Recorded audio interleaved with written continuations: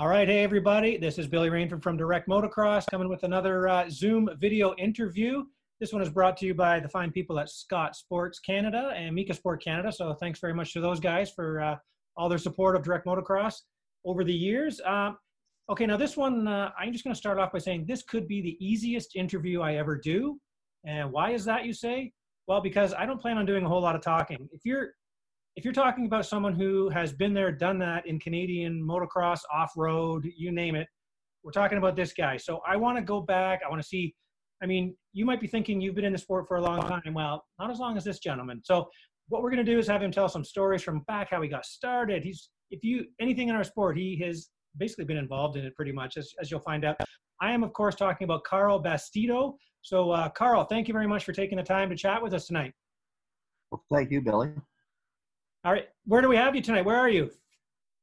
I'm in my living room. I'm home here at Moto Park. Been here since 1972, and yeah, so that's where I am. Okay, Carl. So, man, I got so much stuff to talk about. Well, not me talk about. I want to hear you talk about so much stuff. I mean, you keep showing, and I'm scrolling my Instagram. All of a sudden, something will pop up I see something from the late 70s, and I see something from the early 70s. I think I just saw something from the 60s where you were riding and stuff. So I would love to go, let's go way back to the beginning, like we always do. And how did you get into this sport in the first place? Well, into the sport through my brother Larry and Jim Kelly, the whole group down in Hamilton. I lived in Hamilton at the time, and my father was a brakeman on the TH&B Railway. We moved to Niagara Falls because he got a job as conductor down there on the Niagara Falls, Hamilton, Buffalo run, and basically went to high school in Niagara Falls. Started, of course, being involved with my brother. I would go to watch the Steel City Guy, or Flying Midgets, they were called at that time, out at the clay pits in Hamilton in the mid-50s. Basically, they would ride there, and there were two clubs in Hamilton. There was the Flying Midgets, and there was the Black Leather Jacket guys, the Blackhawks. And they used to have club events, more like hare scrambles, or more like hare and hounds, road events, etc. And that's how I got involved in the thing. At that time, it was unheard of for someone who was under 16 years of age to actually ride a motorcycle. You had to be 16 before you could get a license to race in CMA competition. So I learned to ride at the age of 15. That was quite an experience because they took me out to this field out in the Copetown area. The grass was long. They put me on a 125 James two-stroke, I think it was. And I immediately took off through the long grass and ended up in the basement of a building that had been torn down. So that was my first injury, you might say, but I survived it. And I got my CMA competition license in 1960 and rode at Copetown that Labor Day. My birthday's August 4th, so on Labor Day I rode at Copetown. And Marilyn, I remember, told me at the time that I was the youngest rider to ever race in a CMA competition. Prior to that, the whole scrambles thing, motocross scrambles, etc. The first scrambles in Ontario was in 1950 in Ancaster, and Eve and Ron White were the key people in the CMA. They were the people who started it all, got it going, etc. And of course, it was called scrambles. See, scrambles was invented in England, and when it moved to the continent, when it moved to France and whatever, they started calling it motocross. So it's the very same thing. In fact, I remember I got a kick out of the fact that in 2007, and I might get some of my dates a little wrong, and in 2007 we were at Donington Park for the Motocross Audations, and I went to the grocery store, and I was buying some groceries, and the lady at the counter said to me, "Oh, where are you from?" And I said, "Canada." And she said, "Why are you here?" And I said, "The race at Donington Park." She said, "Oh, the scrambles." And I said, yes, that's I'm at the scrambles at Donington Park. So they still use that today in Great Britain, the term. So when people say, oh, well, scrambles is a motocross, motocross is a scramble, not true at all. So the first race I rode was 1960 at Copetown. And basically, that was on a Triumph Tiger Cub. I had a little 200cc Triumph Tiger Cub that I rode. Then in Niagara Falls, graduated high school and went to work for Ford Motor Company glass fabricating operations in Niagara Falls as a clerk in the glass fabricating operations. I was there about 2 years, and I started my own motorcycle shop at that time because motorcycles were just coming into vogue. Trev Dealey was bringing in the Yamahas, and it was a big thing. So I started my own shop in Niagara Falls in 1963 and ran that for a number of years. What I did was I was always interested in the training part, and I brought Bill Nilsson, who was a former world champion from Sweden, was doing a tour of the US, brought him into Canada. He ran a motocross school for us in Niagara Falls. He was a Husqvarna rider. He had a Husqvarna. I think I had my Bultaco by that time. I got my first Bultaco in 1964. He was impressed with my riding, but I think that was because I was the one paying him.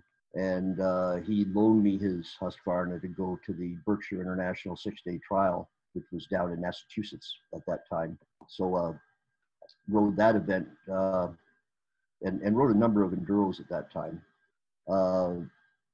The big events at that time were the Canada-US Challenge matches. We started out calling the Canada-US Challenge matches because it was there was very little motocross in California or out west or whatever, but there was a lot of motocross scrambles, whatever you want to call it, in New England.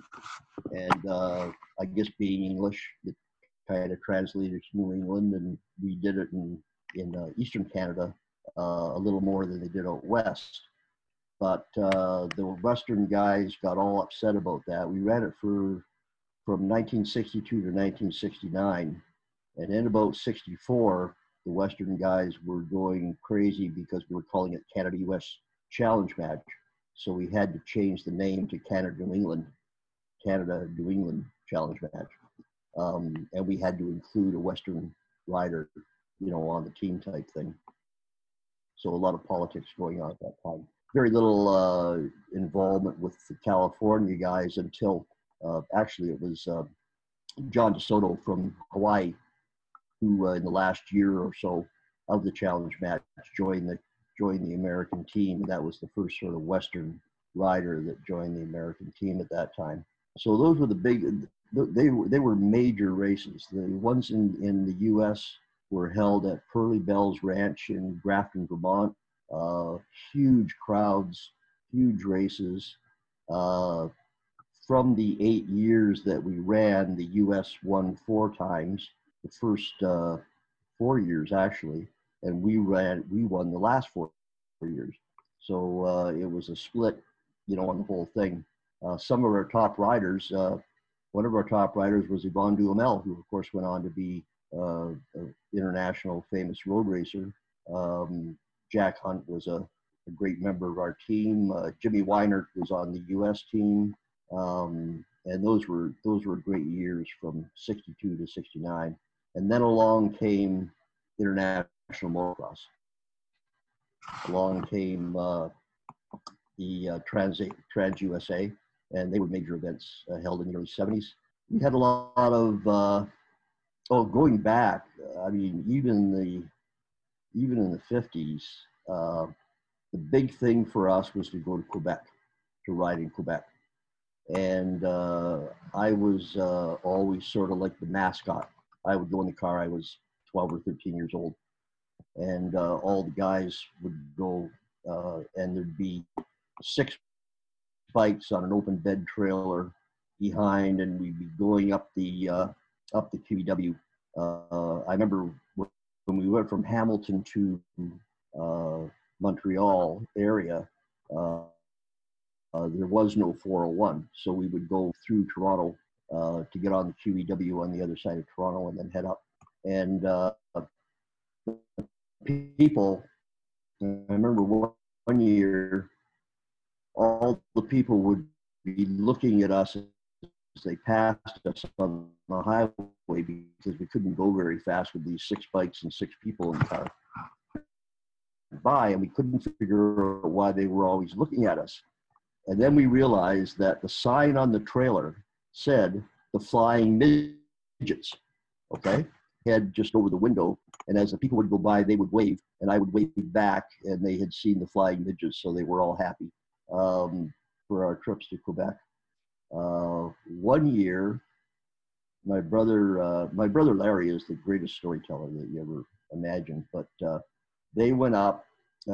They always went up for money. They always were paid start money to go to Quebec to race. And Mr. Pepin was the promoter at this old stock car track near Montreal. And basically, they went there and they rode the race, and they didn't make a lot of money at the race. And they kind of ran out of money on the way home when they just got outside the Quebec border. They ran out of money, and of course, nobody had a credit card. Nobody had money. They needed gas. So they called Mr. Pepin, and they said, "We're stuck here on the highway at the gas station outside of Quebec. We need money right now." So he sent a guy in a big limousine, and he came down with some cash to give them so they could buy gas to get back to Hamilton, because Mr. Pepin wanted them back in Montreal. And a couple of years later, we went. I think it was when I first got my Bultaco, so it would have been around '64. And we went to the race, and we hadn't negotiated our start money. And there were 5 riders. I remember one of them was Dave Sale, who, of course, went on to become a famous U.S. dirt track racer, winning U.S. Nationals, etc., for the Harley-Davidson team. But he was one of the guys in the car on our team. And we all decided on the way up that we were going to split the money. So whoever won, there was 5 riders, I think. We were going to pool all the money, and then we were going to split it. Well, Dave didn't want to do that because he was kind of a superstar, okay? So we said, fine, the rest of us will split our money and you can keep it. So we get to the race, and the deal hadn't been arranged for how much money we were going to get to show up. So my brother was always the negotiator. So we parked the car, we all sat in the car, and Mr. Pepin came walking out, and my brother walked up to him and started to negotiate, how much money we were going to get to run this race. And my brother came back to the car, and he got it, and he said, "Let's go, we're going home." "Oh, what's wrong?" "He's not going to give us enough money, we're going home." So we turned around, started to head back to the gate, and all of a sudden in the rear, and we're all looking in the rearview mirror, and Mr. Pepin comes running back towards us, waving his arms, etc., and made the deal for us to get our start money that we accepted. So we went back and we went in the race. And of course, that day, Dave Sale had trouble that day and crashed, so he didn't get anything. And the rest of us split the money that we had. So too many stories from those days. Then we moved to the 70s, and I started, in 1969, I was approached by Mike Manley to, what had happened is Honda had come into Canada. The Manleys were the distributors for Honda motorcycles in Eastern Canada. Trevor Dealey was the distributor in Western Canada. And Honda came in themselves. They were the first Japanese company to come in on a national basis. So what happened in the West, Trevor Dealey took on Yamaha. And in the East, we took on Kawasaki. There was another Kawasaki distributor, but that lasted about a year. We took on Kawasaki. So Mike Manley came to my shop in Niagara Falls and convinced me to to come to Toronto and become the sales manager for Kawasaki in Eastern Canada. So I did that. Thankfully, I sold my shop to John Clare, who had a huge shop and still does to this day in Fenwick, just down the road from Niagara Falls. And I moved to Toronto, set up the entire, I didn't know better, so I set up the entire Ontario dealer network over the course of the winter. I remember at that time I had a it was one of those times I had a new car. I had a 1969 Mustang Grande. And that was my car because I had worked at Ford, so of course I always was a Ford guy. And I drove from Toronto to Thunder Bay over the top in the middle of winter, no snow tires, in this Ford Grande, and had no idea what I was doing. And I set up the entire Kawasaki dealer network at that time. And I got so sick when I came down to Sault Ste. Marie that I had to stay in the hotel for 2 days, getting better, and then came back to Toronto. And of course, I was a hero when I got back to Manly's because I had set up, I don't know what, 30 dealers on my trip around Ontario. And 1969, so in 70, I mean, those were great times in the motorcycle industry. 1970 through 1979, total sales of motorcycles in Canada went from 30,000 units a year to 130,000 units a year. It was just a dramatic increase. And at that time, the Japanese philosophy was volume, not profits. So basically, they didn't care if they made a profit. They didn't care if we made a profit, but we did. But they just wanted to sell volume. And by 1974, for the first time ever, and probably for the first time ever to this day, Kawasaki became number one in the marketplace, beating Honda. That's all changed today, of course, but those were the heady days of what we did. And one of the things we did was have the racing team. So US Kawasaki US, who were great guys down there. I mean, it was a great effort in Santa Ana. I think they're still down in that same building. They wanted Yvon Duhamel to ride road racing. So Mike Manley and I went to Montreal, went to Yvon's house.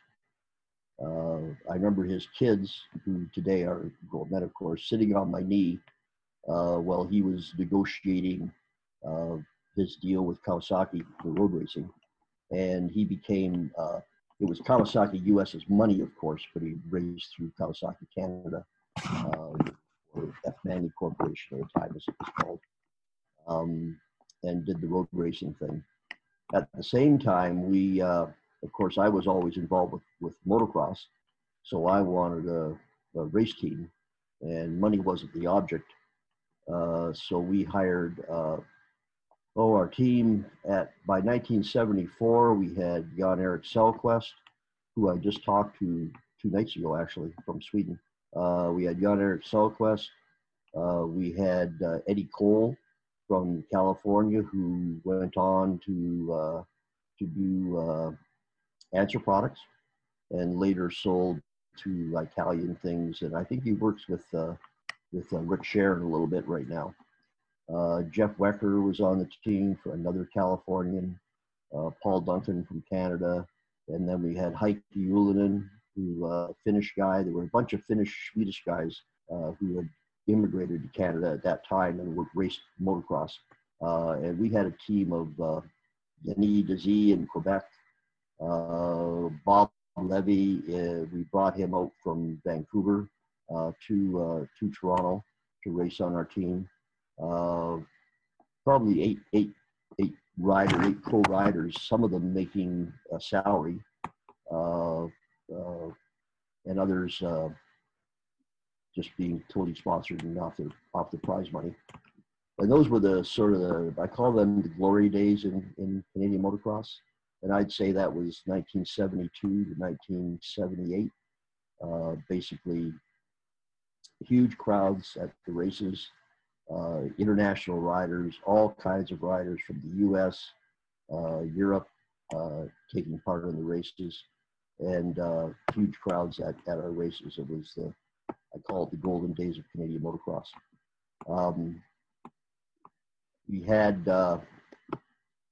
We all went to California. We worked with with Brad Lackey.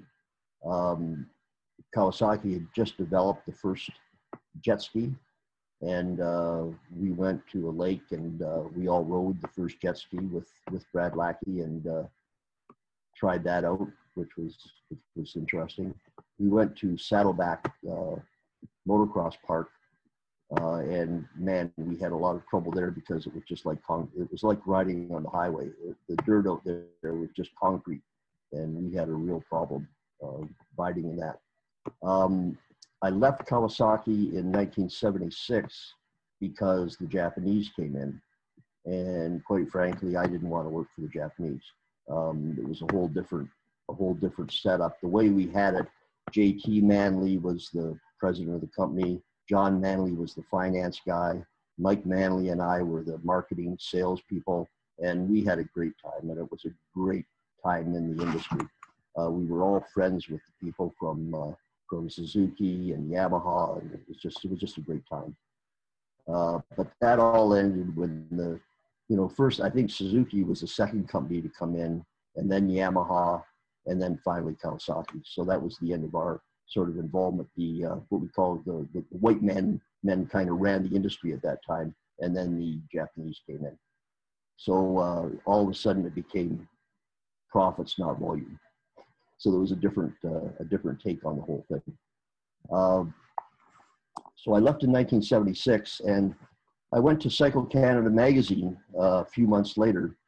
My friend in Niagara Falls, George Klesnikoff, we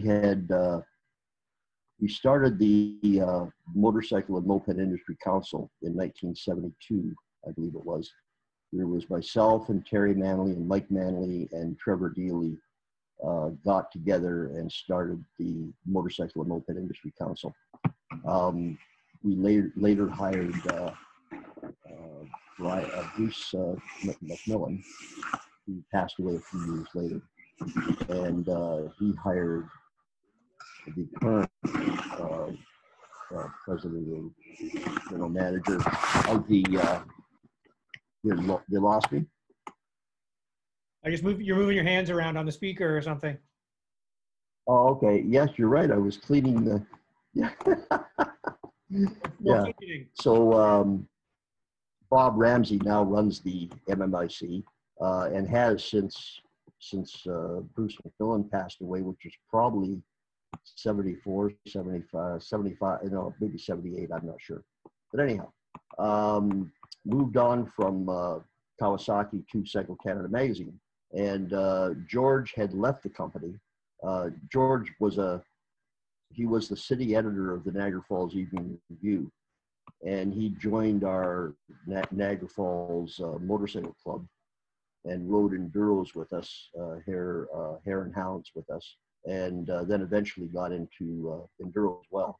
And he had started. We called him into F. Manley's, and we were upset with Canadian Motorcycling Magazine, which was a CMA publication at that time. We just didn't feel that it was we felt it was a good for the members of the CMA, but not for the general public. The motorcycle industry wanted to advertise more to the general public. So we convinced him to start Cycle Canada magazine in 1972, I believe it was. When I left Kawasaki in 76, he had left Cycle Canada, and Martin Levesque was the publisher. And I joined the magazine in the fall of 76. I left Kawasaki in the summer, and basically brought with me the idea to run a series of national motorcycle shows.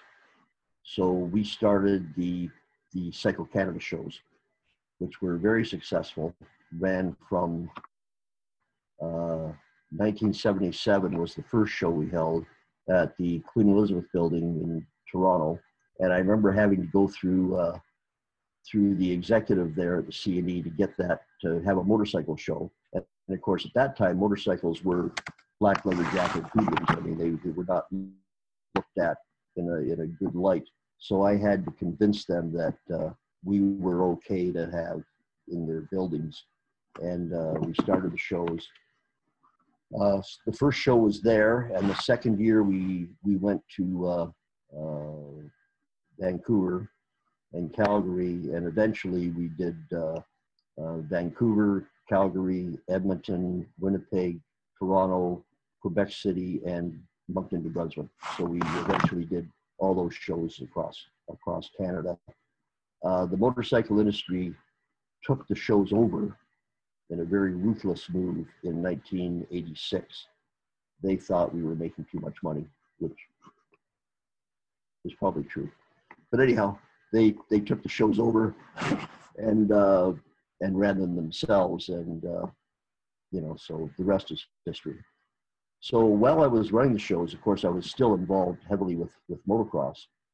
I bought a group of us bought Motorpark in 1972, in January of 1972, while I was still at Kawasaki. My brother Larry called me up one day and he said, "I want you to send me $2,000. And I said, "Oh, why? What's wrong?" And he said, "You're buying a piece of land and we're going to put a motocross track on it." And I said, "Oh, okay." And sent him the money, which was a lot of money at that time. Somehow I had it. I don't know how, but I had it and I sent it to him. And so I became an owner with 8 people. We bought Motorpark. They only ran club events.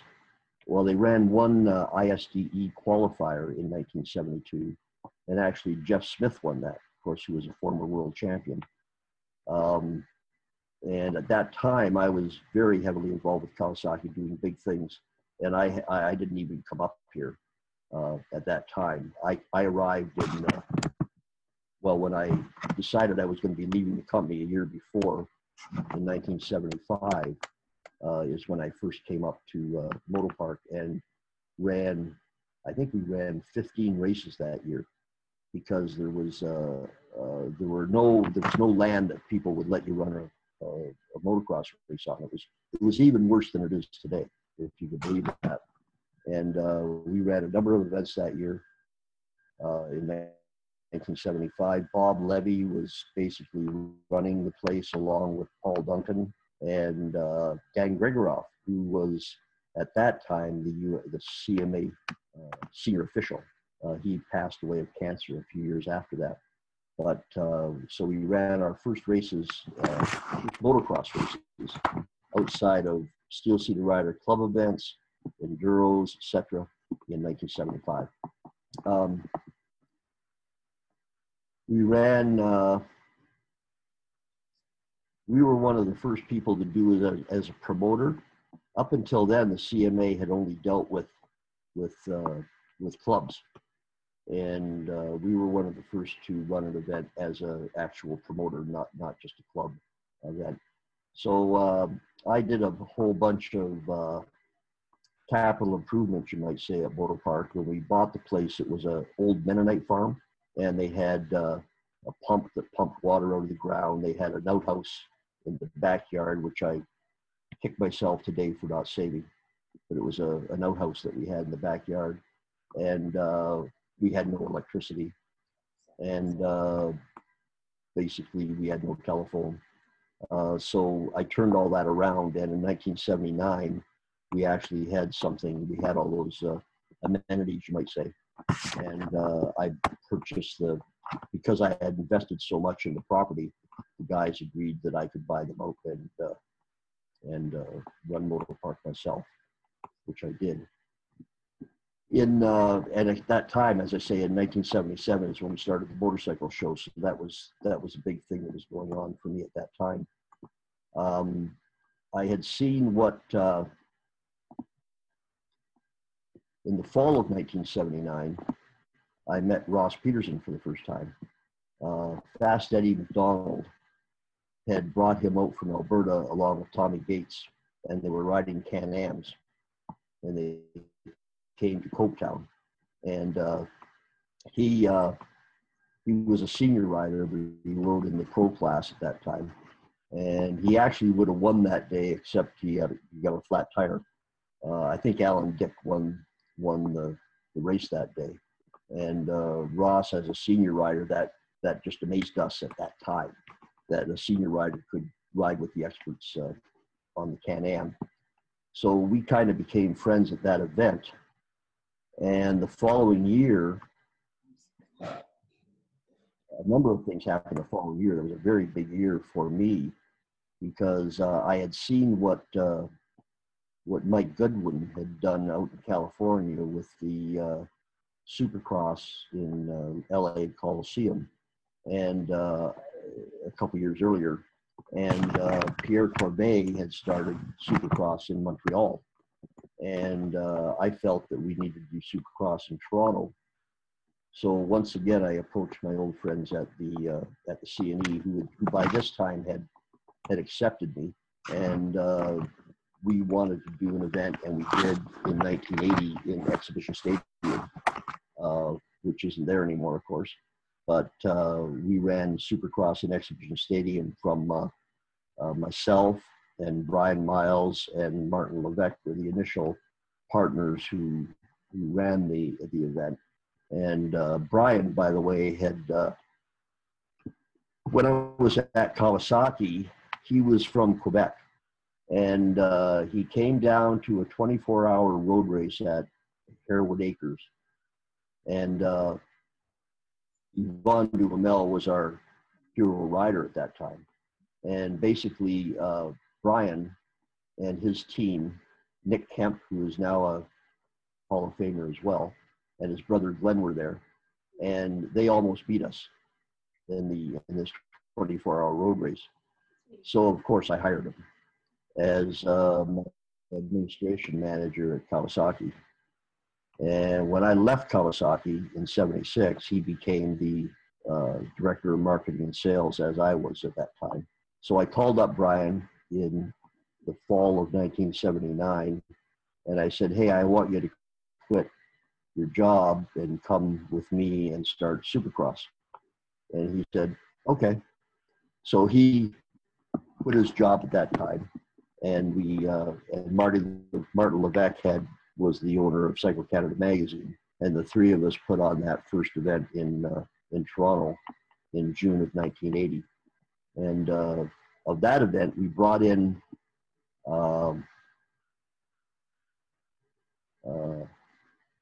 the announcer, Larry Huffman from the US.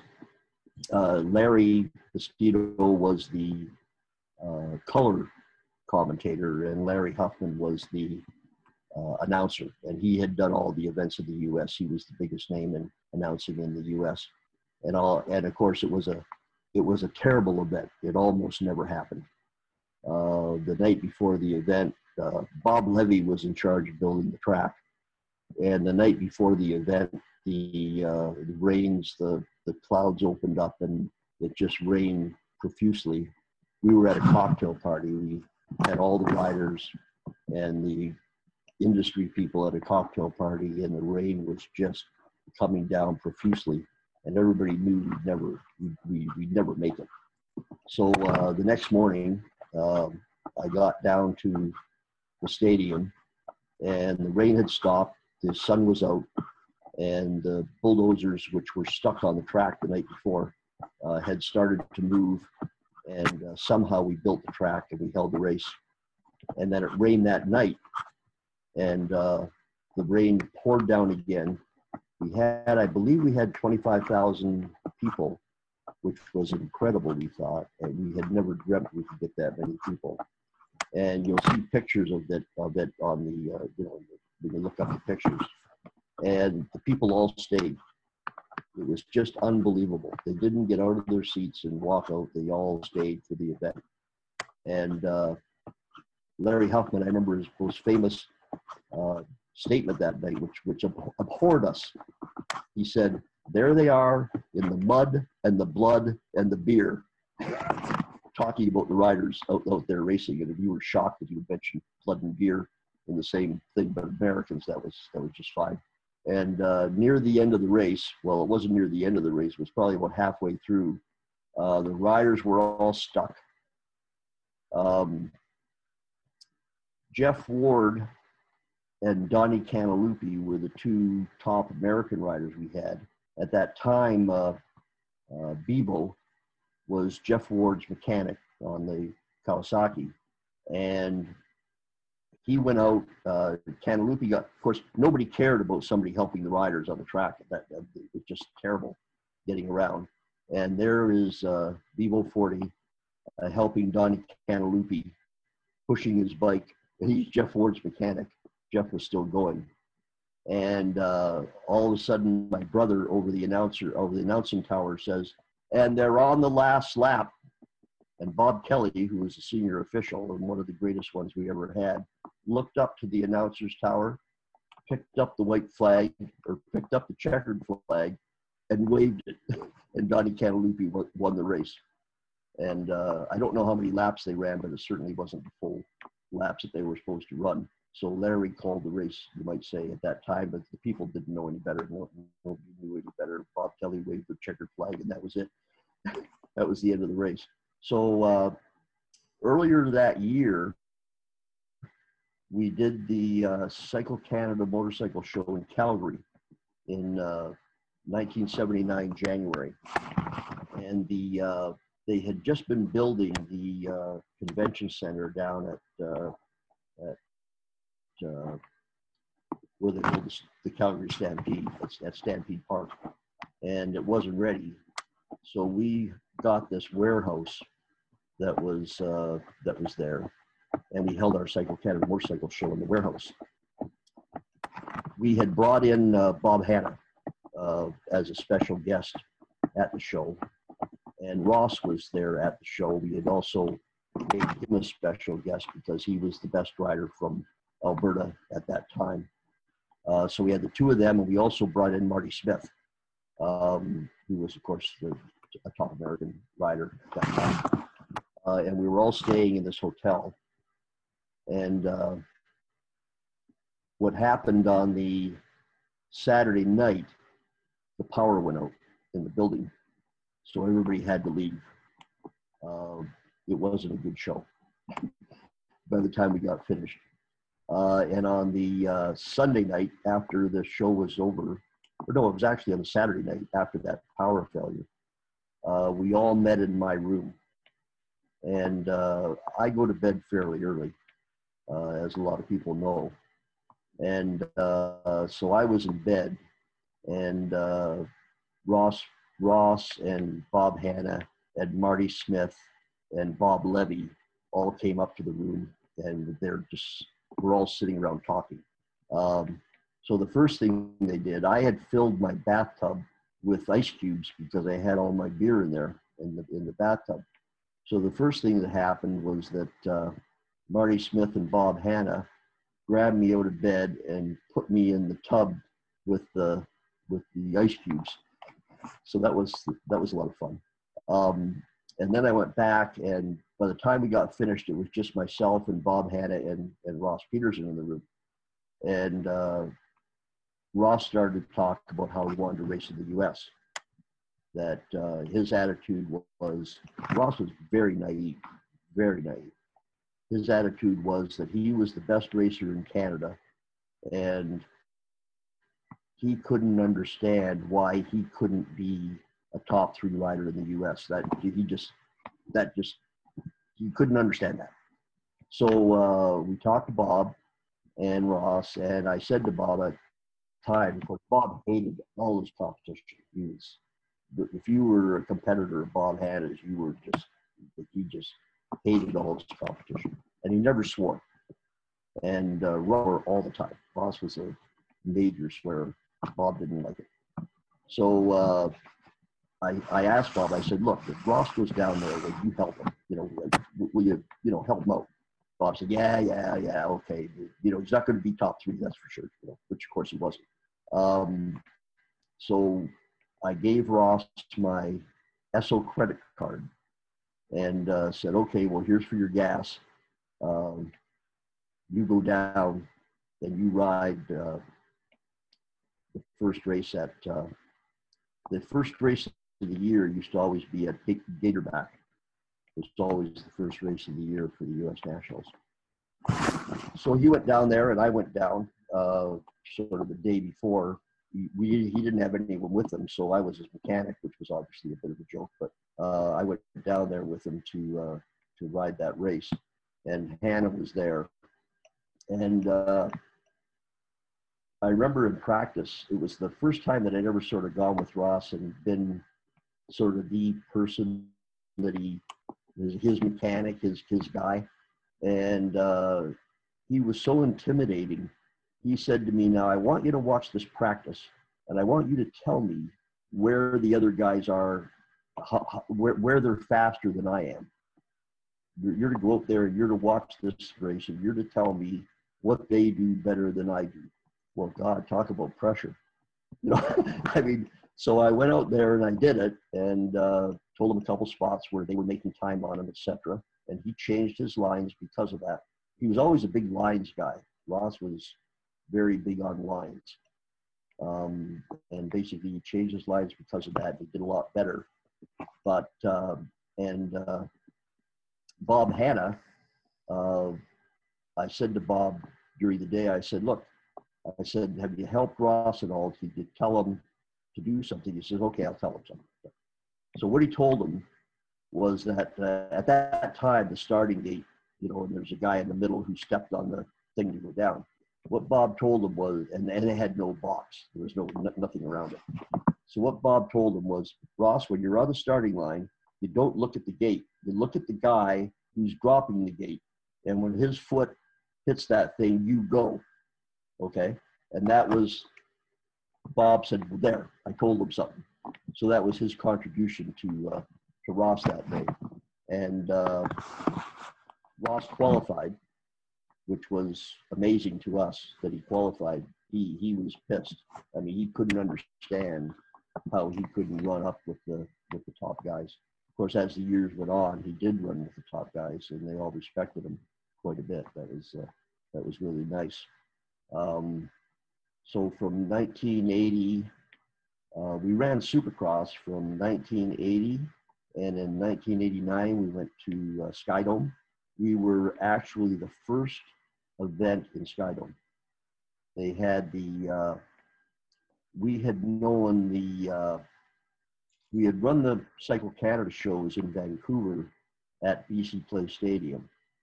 And we knew Bob Hunter, who was the general manager at BC Place Stadium. And he moved to Toronto to Skydome when they opened Skydome as the general manager. So we were able to get into Skydome. He knew who we were, and we ran events in Vancouver, and he knew everything. So he let us run the event that first year, 1989. It was a doubleheader, and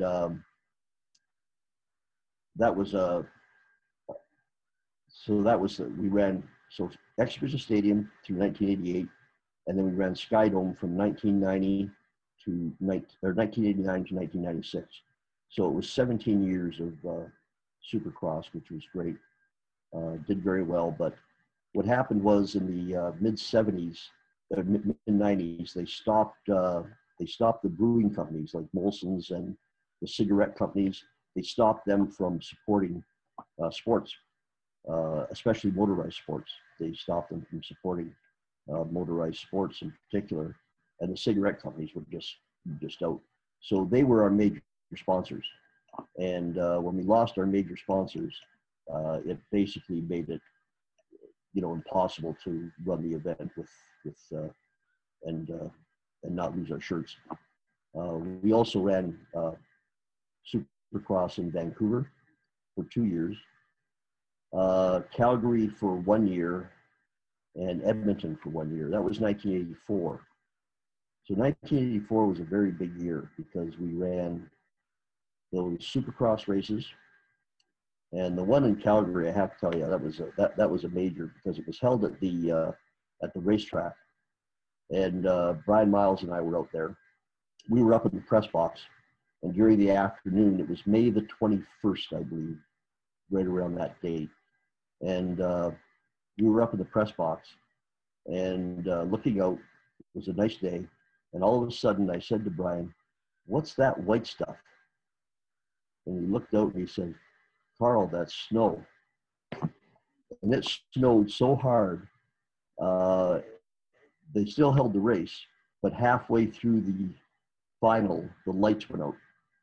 So they finished the final with no lights, and we got out of there, thank God. The next morning, we were supposed to fly to Vancouver because we were doing Vancouver the next weekend, but we couldn't get out of the airport, so we were late getting out to Vancouver for that Supercross. And that year, 1984, we also, at Moto Park here, we held the first ever World Championship trials at Moto Park. We had the top trials riders from all over the world. They came to Moto Park and we ran the first ever World Championship trials. And it poured rain that day too. It was just unbelievably wet. And shortly after that, we ran the 500cc Canadian Grand Prix with all the top riders in the world. That was a major, major event. A funny story on that event, I invited all the riders to my back porch for a barbecue on the Saturday night. I was going to make them all steaks. And rather than have somebody do that, I decided I was going to do it myself. And so we had everybody here, all the top names in the world, George Jobay, you name David Thorpe, just Eric the Bears, all the top, and their mechanics as well. And there was probably 15 people. And I was taking pictures. I had this camera and I was taking pictures. I thought, oh my God, this is going to be incredible. I'm going to have all these pictures of all the world champions on my back porch having a barbecue. And a couple of weeks later, I went to get the pictures developed and I opened the camera and there was no film in it. So that was the end of the, that was the end of the pictures in the barbecue with all the world champions. We held the Grand Prix here in 1984 and we lost quite a bit of money. We had a pretty good crowd. We had 3,000 people, which was paid, plus whatever hangers on, which was pretty good in those days. But it wasn't enough to cover the nut, you might say. Now, mind you, it didn't cost a lot of money to put on a world championship in those days. It was like, I believe my total budget was $80,000, including a lot of capital improvements that we made at the park. But nowadays, that would be 1.8 million probably to hold a championship Grand Prix. And that's why you'll never see one in Canada again. The only way you'd ever see one is if the Quebec government, because nobody else would, but if the Quebec government said that we're going to, help pay for it, then yes, you can have it. That's how all the prix work all over the world. When they go to Turkey, believe me, it's the Turkish government that pays to have the World Championship Grand Prix there. When they go to Dubai, it's that government. When they go to even in Italy, the government contributes heavily to the cost of producing a Grand Prix. So it's a very political thing that you just won't see it in Canada anymore. They keep trying in the U.S., but the cost is just too prohibitive. Great event. Ross at that time was the king. He won basically everything. I can't remember how many. I think 47 Canadian national titles in 125, 250, and open class. There were days when he would ride 6 motos in one day, all 3 classes. What the CMA did eventually was they split the classes up. They'd have a 125, 500 race one weekend, and then the next weekend would be 250, 125, or something like that. They kind of split up the 3 classes. At that time, the 250 class was the class. The 500 class was a bit of a joke. The 125 class was very competitive, but the 250 class was the class to ride. Ross did a number of international races, which was great. When we, one of the best ones was Italy in, it was called the Masters of Motocross in 1987. We went to Italy for that event. And that was a huge, it was my first trip to a major motocross in Italy, or in Europe at that time. And it was a huge event. Giuseppe Luongo, who is still the head of US or European motocross, was the promoter and invited us. And it was, in those days, it was like $2,000 start money plus your travel, and then of course whatever prize money you won. And Ross performed tremendously that day, finishing, he was actually fourth overall. He was tied with points with Davey Strybos, who came third. I believe Ricky Johnson won the race.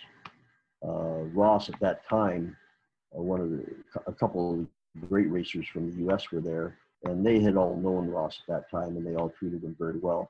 I remember I was really trying to get Ross a US ride. And at that time, if you weren't, well, who told me was Roger DeCoster. We had breakfast on the Monday morning after the race, Roger and I wanted to talk to him about getting a ride for Ross in the US. And what he told me was that if you weren't from California, you probably weren't going to get a ride. That was his thing. Maybe a few guys from Eastern US, but if you weren't from California, you're very hard to get a ride in the US. And at that time, the Europeans were just out of the question. It was after that he started to bring in the Europeans to ride US motocross. So Ross never could get a factory ride in the US, although Suzuki really did look after him quite well down there. After the motorcycle industry took over our shows in 1986, I was approached by Randy Elliott, who was the head of Suzuki Canada at that time, marketing manager. And he said, Carl, he said, I know that, you know, we've kind of done you wrong by taking over these motorcycle shows. He said, but I would really like to start a bicycle show. Would you, and I'd like my son to kind of have that, to run that. So would you start a bicycle show? So I had been involved in the show business. Probably in '79, we started the hobby show at the International Center. We ran that for 25 years as well. But in '87, because we lost the motorcycle shows, he suggested I do a bicycle show. So I said, well, if you can sell it, I said, I can't sell the exhibitors, but I can certainly run the show. So he said, oh, I can sell the exhibitors. I can get them in the show. So we held the first bicycle show back at the Queen Elizabeth Building in 1987, where we had been with the motorcycle show initially in 1977. And the bicycle show grew exponentially. This year was the 32nd year, I believe, for the bicycle show. It actually outgrew the motorcycle show dramatically, like much bigger than the motorcycle show, because of the, you know, bicycles became very strong. So this year, they decided, my partner, Brian Miles, decided to downsize the show, the bicycle show. And they did away with one of our major features, which was the Toronto X Jam, which is our BMX X Jam in the show, which Zeb Dennis runs, by the way. And he's actually going to be here tonight. He's coming over. We're talking about our bicycle stuff a little bit. But they did away with that, and they wanted to downsize the show. And I turned 75 last year. So I decided to retire. So I told them that I was going to retire from the show because I didn't want to really be part of the downsizing of a smaller show after building it for so many years. So I left the show this year and not doing it anymore. after 32 years. So, but it was a great run. It was a great run. Last year, probably about 5 years ago, my stepson, Nick Hills, he said to me, what are we going to do when electric motorcycles take over the motocross? Are people still going to come to Motor Park if there's no 4-strokes or 2-strokes? And what are we going to, like, we've got this amazing facility, which, $1 million investment type thing. What are we going to do with it? So I said, well, maybe we should do bicycles and start to get involved in bicycles. So we started here at Motor Park. I had kind of stepped back from the whole motocross part of Motor Park. And what we started was an adventure, what we called the Adventure Park, where we built a BMX pump track and we closed our trails to motorcycles and built them as mountain bike trails, and started to get into the whole mountain bike thing. We started very slowly last year. It was a long sort of build.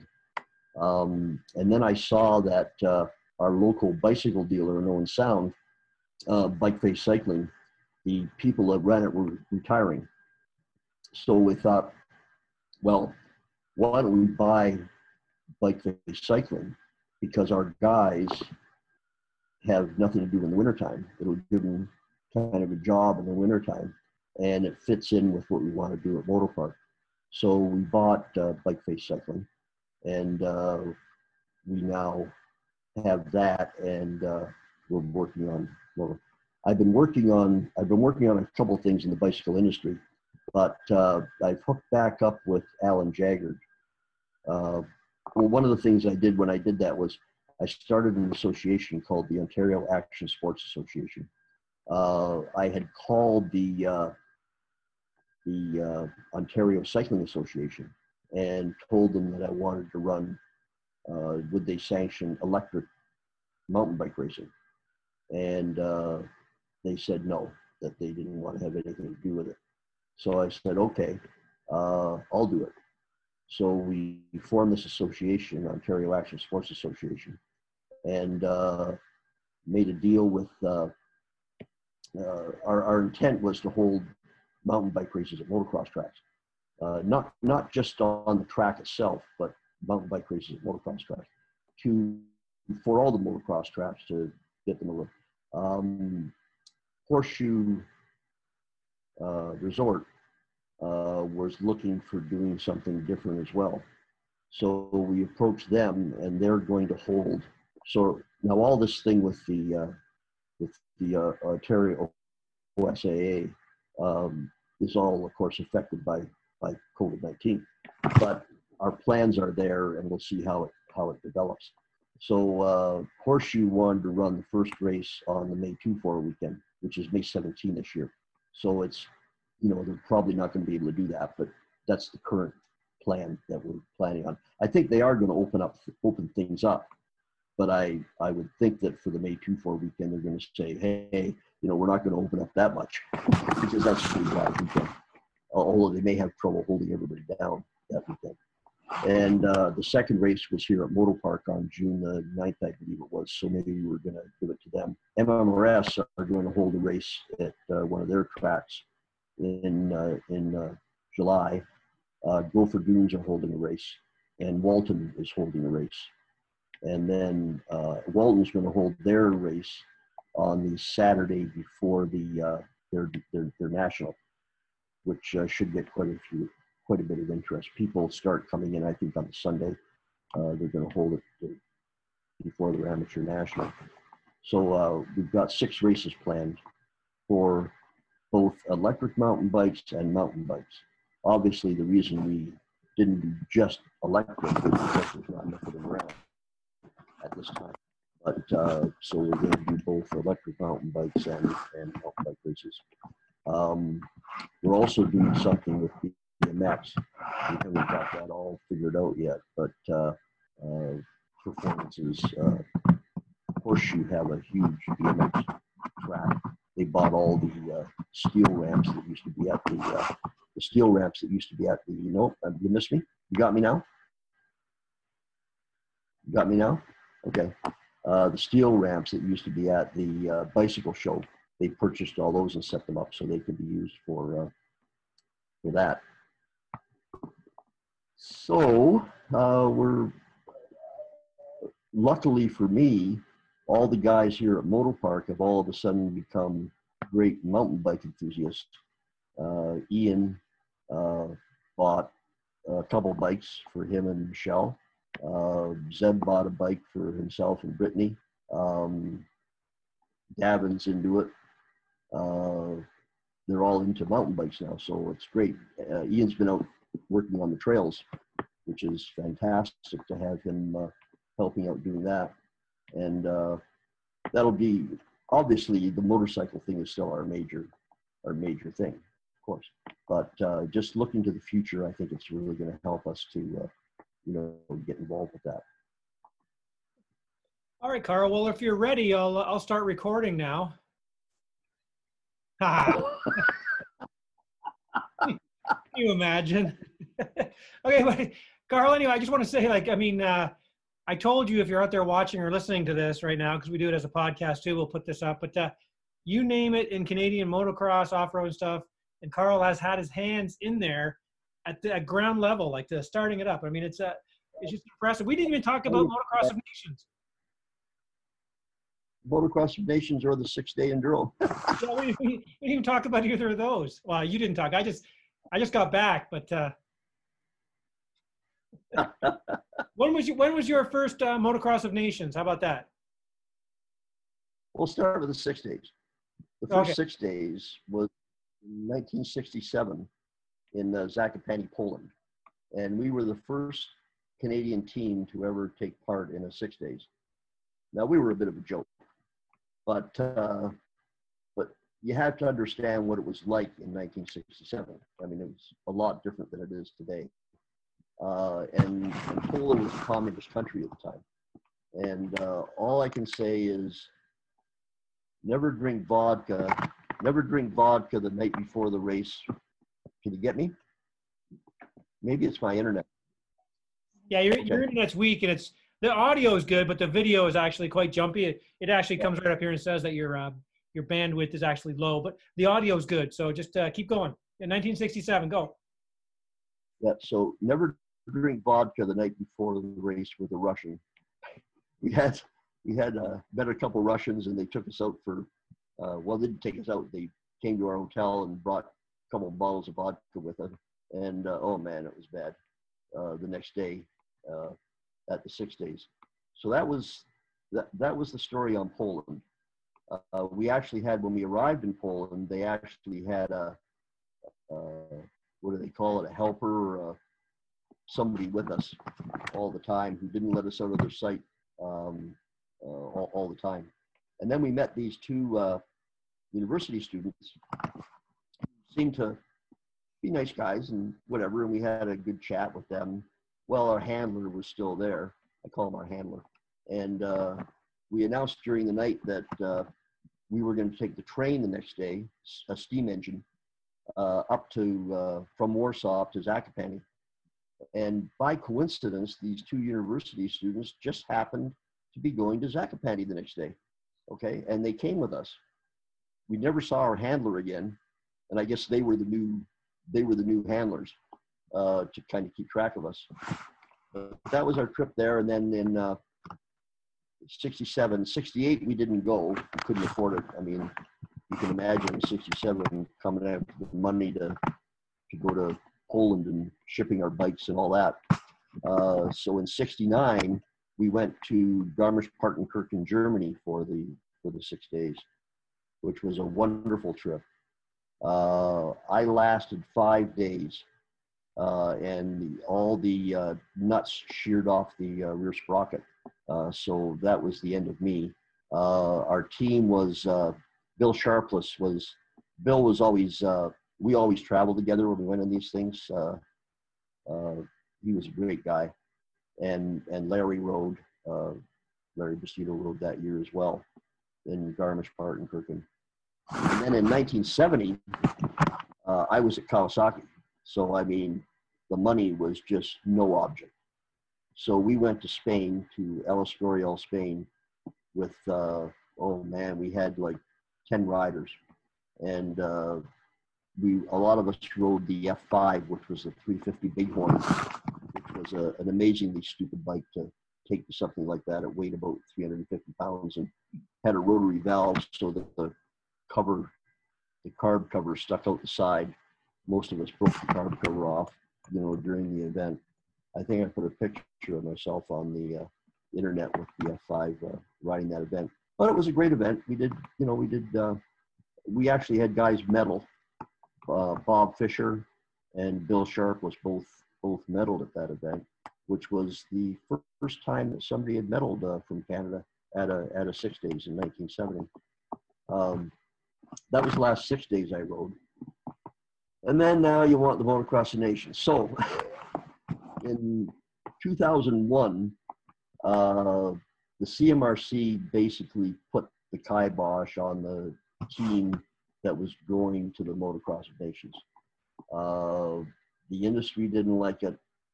The CMRC was king at that time, had taken over from the CMA, who basically faded into the background around 1993. I think was their last big hurrah. And the fact is that if the CMA is the FIM affiliate, and the FIM have been around forever, and they're not likely to make any changes in a country as small as Canada, as far as the whole sports scene goes. And all over the world, there were people challenging the existing bodies. The AMA, were challenged by California, whatever they called it, a racing association out there. There were major amateur events happening in Nevada that weren't AMA sanctioned. The Netherlands and Belgium were all they were trying to get rid of those associations. The ACU in Great Britain were having a bad time. And the CMA finally fell, as far as I'm concerned, as far as, not being able to, certainly not running motocross anymore. But they were perfectly willing to name a team and send a team to the Motocross of Nations. But it happened at Walton that year in 2002. The teams all said that they weren't going to go to the Motocross of Nations. They had planned to go, but they weren't going to go. So I was pissed. And because I always thought that the international events, the Motocross of Nations, was very important. So I called up Marilyn in the fall of 2003, and I said to her, look, if I put a team together, will you enter the team? I don't want you to get involved in it, whatever, but will you enter the team if I put a team together? And she said yes. So the event that year was in Holland at Lierop, and 2004. And basically I talked to a few of the riders. I talked to Blackfoot Motorcycles, who one of the owners there was a good friend of mine, and basically got them to say that a couple of their riders could go. Doug McRae, a great guy out in Calgary. And so we got Dusty Klatt and Jean-Sébastien Waugh on the Hondas. And at that time, Blair Morgan, also a good friend of mine, was riding Yamaha. And he enjoyed going to international events, and that he wanted to go to the event as well. So the three of them were our team, and we were in 8th place, which was the highest placing that a Canadian team has ever had at the 6 days prior to or since. You said 6 days. And we could have finished much higher. Blair was absolutely outstanding. Sorry, what did I say? Oh, no, we're good. You just happened to say 6 days. You said 6 days, Motocross of Nations. But we're with you. So we finished 8th. 8th, which was the highest posting at the time. Blair was outstanding. He came 6th in his heat race in the open class and 8th overall in the open class. Dusty Klatt, who was completely new to the whole thing and just had, he kind of reminded me of Ross in that he was probably so naive. But anyways, the first lap of the first moto, I remember Chris Lee and Brett Lee were in the, not Brett, I think Brett's brother, were in the press area. And they said, they came around in the first lap and Dusty Klatt was in the lead. And they said that one of the reporters in there said, "Klatt, what's that?" And he led the race on the first lap. He didn't lead it by the second lap, but it was just amazing to see. Probably, you know, the adrenaline was flowing and he probably just had no idea who he was out there racing against, and did very well. So the team did great that year. The following year, we went to Ernée, France. And that was a scary, scary track. The hills are unbelievable. Like you can't walk up them or walk down them. They're just huge. And the crowd was beyond belief. It was just an amazing crowd. Had to be 100,000 people. I've just never seen anything like it. And I had that time, Simon Homans was on the team. Doug,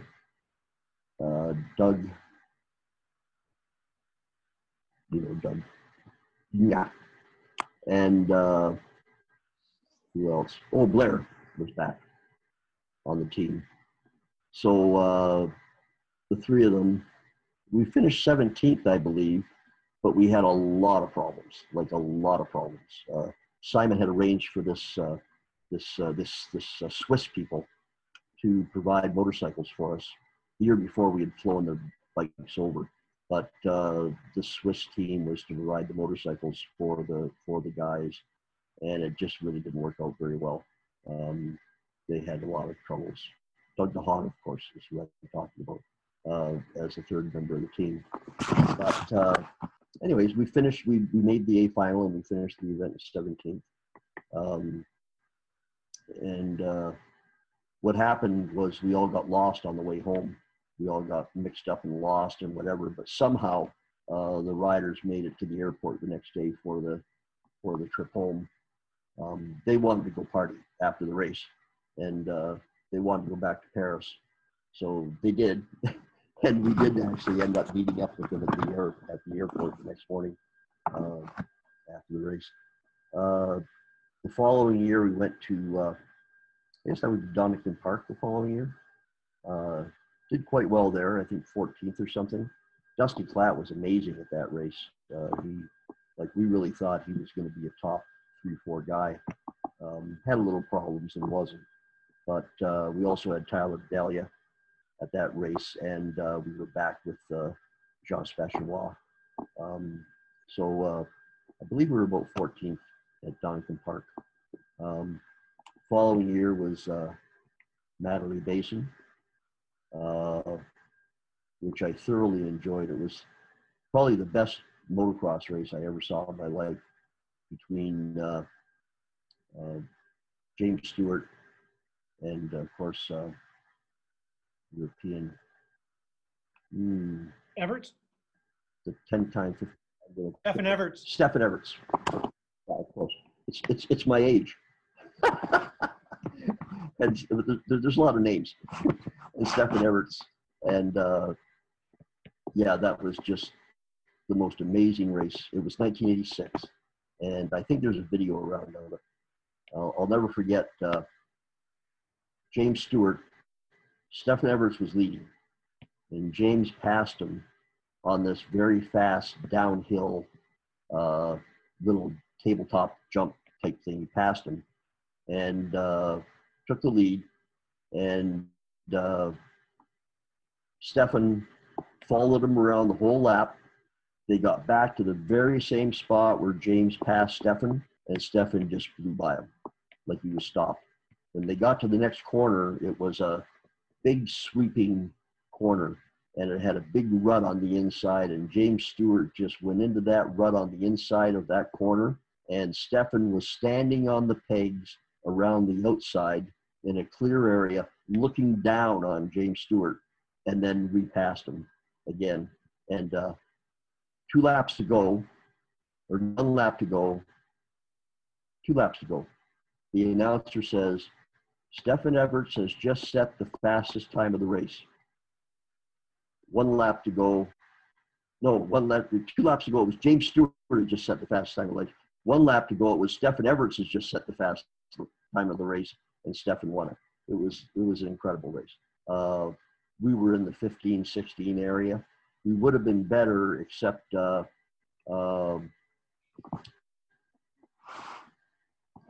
we had Colton Fasciotti was on a Kawasaki that we had rented, and he blew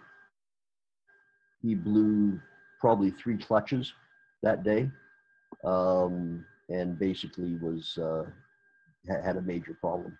Otherwise, we would have done much better. But of course, it wasn't his fault at all. He was riding extremely well, but it was the bike that we had arranged for him, which I felt very bad about. Okay, so the nations were a great thing to operate. Always had money problems. Could never raise the money that I needed to go there. You were at a number of them, and you know all about it. But I think they were all very good events, and I really enjoyed doing that. I know you obviously, we've had issues obviously in the past and last year, blah blah blah, and everything. But you still see the value in that race as a nation and as an event.